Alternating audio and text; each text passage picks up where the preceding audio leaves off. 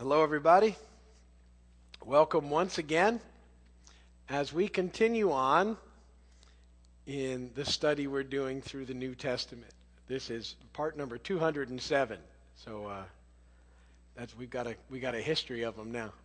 Like I said, we're about a year away from being done with the New Testament. We'll launch into the Old Testament, which should take 15 years, and then we'll start all over again. That's my plan.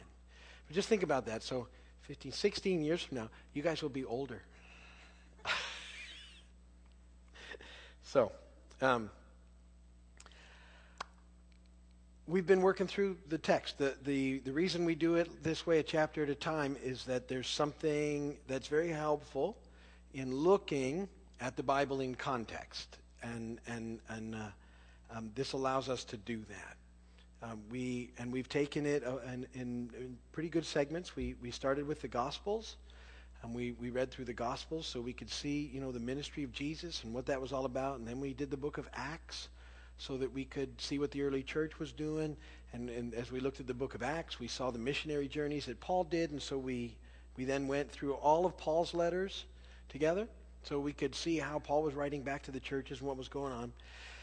And now we've moved into the book of Hebrews. We don't believe Hebrews was written by Paul, but we do believe it was probably written by one of his companions because there's a lot of kind of Pauline stuff in it. But it's different enough that it probably wasn't written by Paul. And it was written, the book of Hebrews was written to a group of believers who were being, like most of them were, really persecuted. And this was targeted at Jewish believers. Remember, most of the early believers were Jewish. Until Paul's work started taking off and the Gentile world came on board. But this particular letter is written to Jewish believers who are being persecuted, and apparently they're considering sort of going back to the old way of doing things. And the letter is structured to grab their attention so that they don't do that.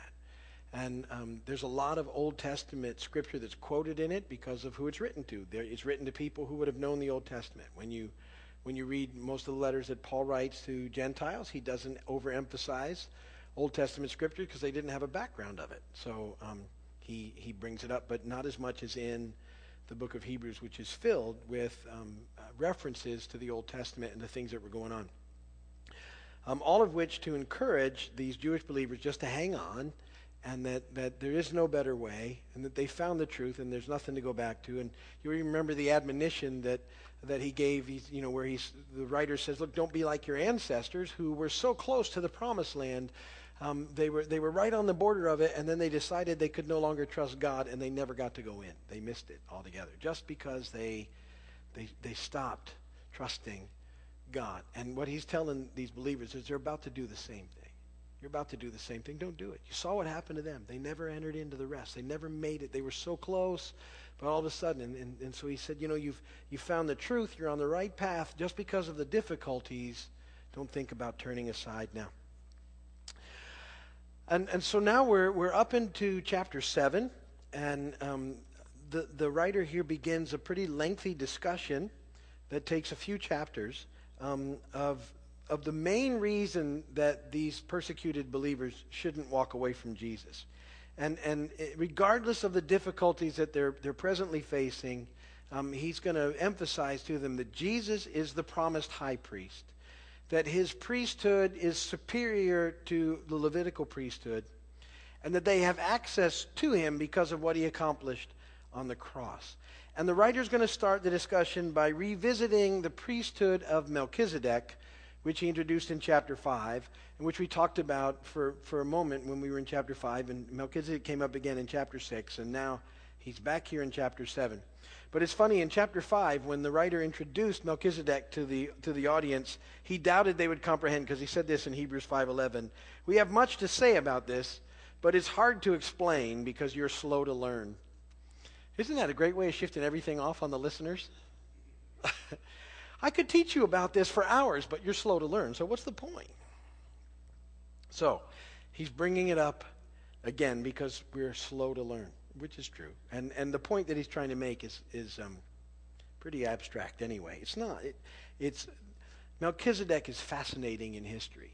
The reason he's so fascinating is the Bible doesn't mention his lineage, his genealogy, or when he came and when he stopped being. And so by inference, people say he had no beginning and that he had no ending. And in that frame of reference, his priesthood is a type of the priesthood of Christ. And he's going to be making references to that. But we're not exactly sure who Melchizedek was, or other than we know what he did and that he was a priest of God. But we don't know because it's not written for us how he came to be and where he came to be. But we know that his priesthood and his kingship in Salem, which is Jerusalem, existed before Abraham and all the promises that came to them. So here we have a priest of the Most High God, a real priest and a king of Jerusalem in existence before Abraham. And that's the point of the situation and the story that he's trying to make, and that this priesthood is superior to the one that they have in the Levitical priesthood under Aaron. And so he's going to make these references and analogies. Some people think that maybe Melchizedek might have been an angel of some sort of, and I don't know that he was or he wasn't. I don't know that it's not possible. But that would resolve some of the things that come up. But I really think he was just a type of this priesthood, and that he's in the Scripture pointing to this time with Christ. But we'll talk about it some more. But anyway, you're going to see him come up, and let's read Hebrews 7. I'll read it to you. It's 28 verses. I'm going to read out of the NIV. It's what's on the notes. You can follow along in your Bibles or whatever translation you have. It's all good. Beginning in verse 1. This Melchizedek was king of Salem and priest of God Most High. He met Abraham returning from the defeat of the kings and blessed him. And Abraham gave him a tenth of everything. First, his name means king of righteousness. Then also, king of Salem means king of peace. Without father or mother, without genealogy, without beginning of days or end of life, like the Son of God, he remains a priest forever. Just think how great he was. Even the patriarch Abraham gave him a tenth of the plunder. Now the law requires the descendants of Levi who become priests to collect a tenth from the people, that is, their brothers, even though their brothers are descended from Abraham. This man, however, did not trace his descent from Levi, yet he collected a tenth from Abraham and blessed him who had the promises. And without doubt, the lesser person is blessed by the greater. In the one case, the tenth is collected by men who die, but in the other case, by him who is declared to be living. One might even say that Levi, who collects the tenth, paid the tenth through Abraham, because when Melchizedek met Abraham, Levi was still in the body of his ancestor.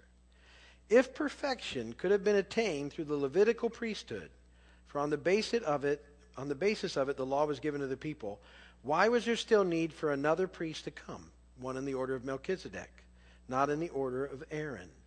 For when there is a change of the priesthood, there must also be a change of the law. He of whom these things are said belonged to a different tribe, and no one from that tribe has ever served at the altar. For it is clear that our Lord descended from Judah, and in regard to that tribe, Moses said nothing about priests. And what we have said is even more clear if another priest like Melchizedek appears, one who has become a priest not on the basis of regulation as to his ancestry, but on the basis of the power of an indestructible life. For it is declared, you are a priest forever in the order of Melchizedek. The former regulation is set aside because it was weak and useless, for the law made nothing perfect, and a better hope is introduced, by which we draw near to God. And it was not without an oath. Others became priests without any oath, but he became a priest with an oath when God said to him, the Lord has sworn and will not change his mind. You are a priest forever. Because of this oath, Jesus has become the guarantee of a better covenant. Now there have been many of those priests since death prevented them from continuing office, but Jesus lives forever. He has a permanent priesthood. Therefore, he is able to save completely those who come to God through him, because he always lives to intercede for them. Such a high priest meets our need, one who is holy, blameless, pure, set apart from sinners, exalted above the heavens. Unlike the other high priests, he does not need to offer sacrifices day after day, first for his own sins and then for the sins of the people. He sacrificed for their sins once for all when he offered himself. For the law appoints as high priests men who are weak, but the oath which came after the law appointed the Son, who has been made perfect forever. Blessed be the word of the Lord. Okay, so here's what's going on. Remember, you've got Jewish believers who have found Christ, who are being persecuted, or are thinking of going back to the old way of doing things, back to the Levitical priesthood, back to being under the law. And the writer is saying, look, something superior has come, something greater has come. You have nothing to go back to. You've already found the truth, and this is why you need to plug in. And he begins to talk about this priesthood in Melchizedek to make a point. Now, the story of Melchizedek is back in Genesis chapter 14. And Abraham had just won some battles, and he had all sorts of wealth and plunder that had come from that. And he crosses paths with Melchizedek. This is Genesis 14, 18 through 20. You can look it up later. I'll read it to you. Then Melchizedek, king of Salem, brought out bread and wine. He was priest of God Most High, and he blessed Abram, saying, Blessed be Abram by God Most High, creator of heaven and earth. And blessed be God Most High, who delivered your enemies into your hand. Then Abram gave him a tenth of everything. The point the writer is making is that because Christ, and we'll look at that verse, is in the order of Melchizedek, he's greater than Abraham. Because Melchizedek was greater than Abraham because of this encounter. Because Abraham was blessed by Melchizedek. Melchizedek, it says there in the scripture, the lesser is always blessed by the greater. And when Abraham gave a tenth of his plunder, he was recognizing the superiority of Melchizedek at that moment. And remember, Abraham's the father of the promises. So it's setting up this picture of there being something greater than what they had known to this point, the Jewish believers, and that was in Christ. They had found the greater thing. They had found the promised thing. They had found what was coming, and to leave would just be the worst decision that they could make. And so, so here we have Melchizedek, greater than Abraham. Abraham, the father of the Jewish nation, greater than Levi, because Levi was a descendant of Abraham, and therefore the Levitical priesthood was inferior to Melchizedek's priesthood, which is a type of Christ's priesthood. So I said it was interesting, but I think, as we read it and talk about it, it starts to make sense now. Okay, I can see what's happening and why Melchizedek is in the picture and what they're pointing to in the process. Melchizedek was a priest of God Most High, king and priest of God in Salem, long before the nation of Israel and the Levitical priesthood began. And because he both blessed Abraham and received his tithes, this act of blessing and receiving tithes demonstrates his superiority to the patriarch. That's the first part of that story. So that's what's taking place. Now, that comes from Genesis 14. Now, the writer goes on and he starts referring to a psalm, Psalm 110. It's a very important psalm because it introduces this idea that there would be a new priest that would belong to an order other than the Levites. And remember, this had to happen because Jesus wasn't a Levite. He was from the tribe of Judah. And so he's going to bring in a new priesthood, which it says brings in a new institution with it. The Levitical priesthood based on the law was being replaced by this new priesthood in Christ and with a new covenant, which is superior to both. Psalm 110:4 said, "The Lord has sworn and will not change his mind. You are a priest forever in the order of Melchizedek." The psalmist was talking about Jesus. And so Jesus' role as high priest, which is what we've been talking about here in the book of Hebrews, and we'll continue to talk about, was superior to that of any of the Levitical priests because the Messiah was a priest of a higher order. He's in the order of Melchizedek, right? And Melchizedek was a type of Christ in that there was no understanding of beginning or ending or anything else, and that's what we know of Jesus.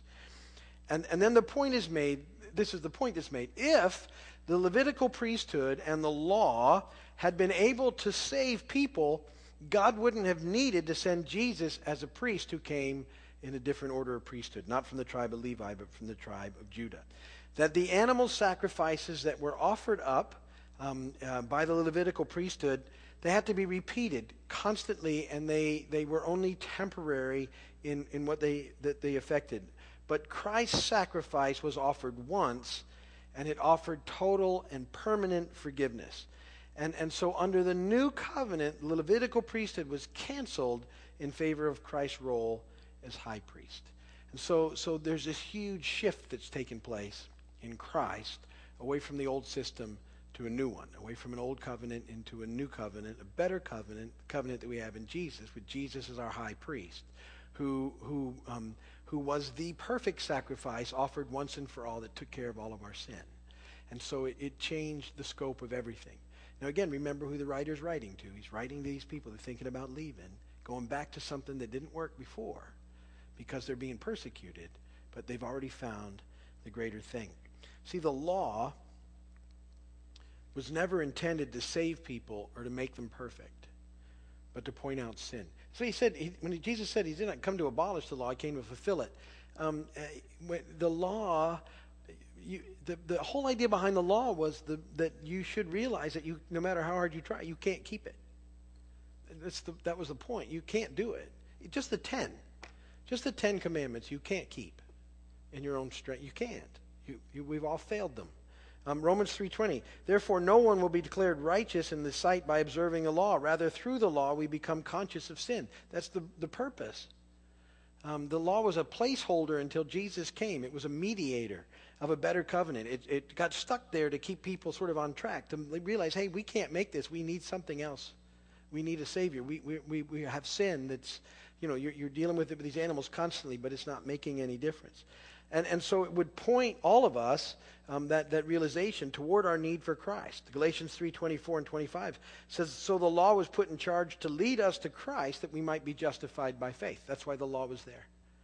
It was to make us conscious of sin and to lead us to Christ. There needs to be something better coming. And there was a promise that it was coming, something better, a new covenant. It had been promised through the prophets that something better was coming. So now that faith has come, we're no longer under the supervision of the law.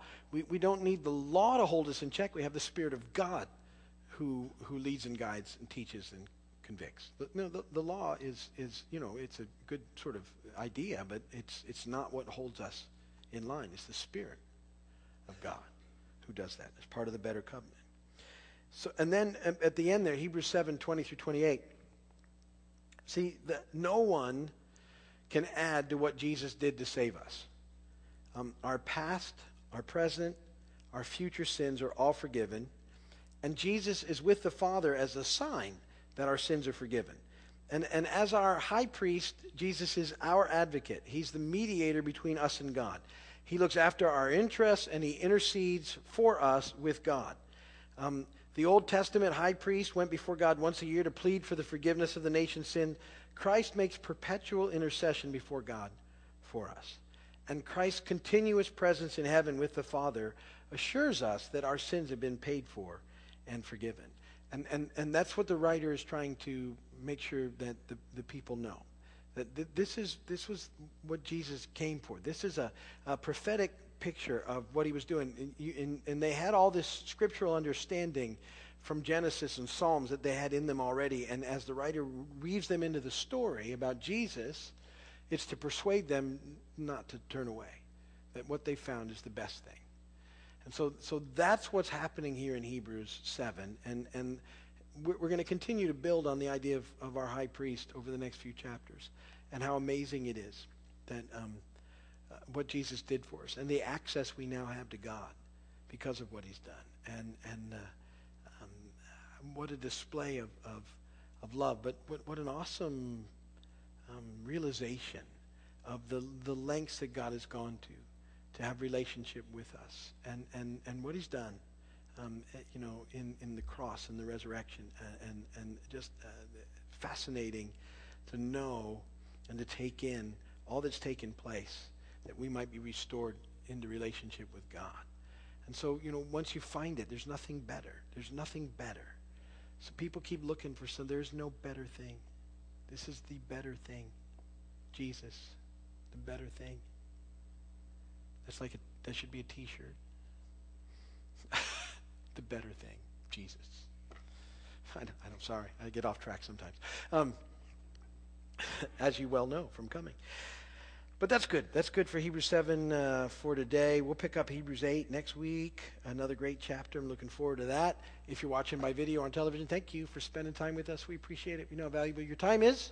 Hope you'll visit us. If you're on Big Pine, we got lots of stuff going on. Come and check us out. If you need prayer, go to the prayer page on the website at keysvineyard.com and we send us a request. We'll pray for you. You can call us. You'll find the number there. We'll see you soon.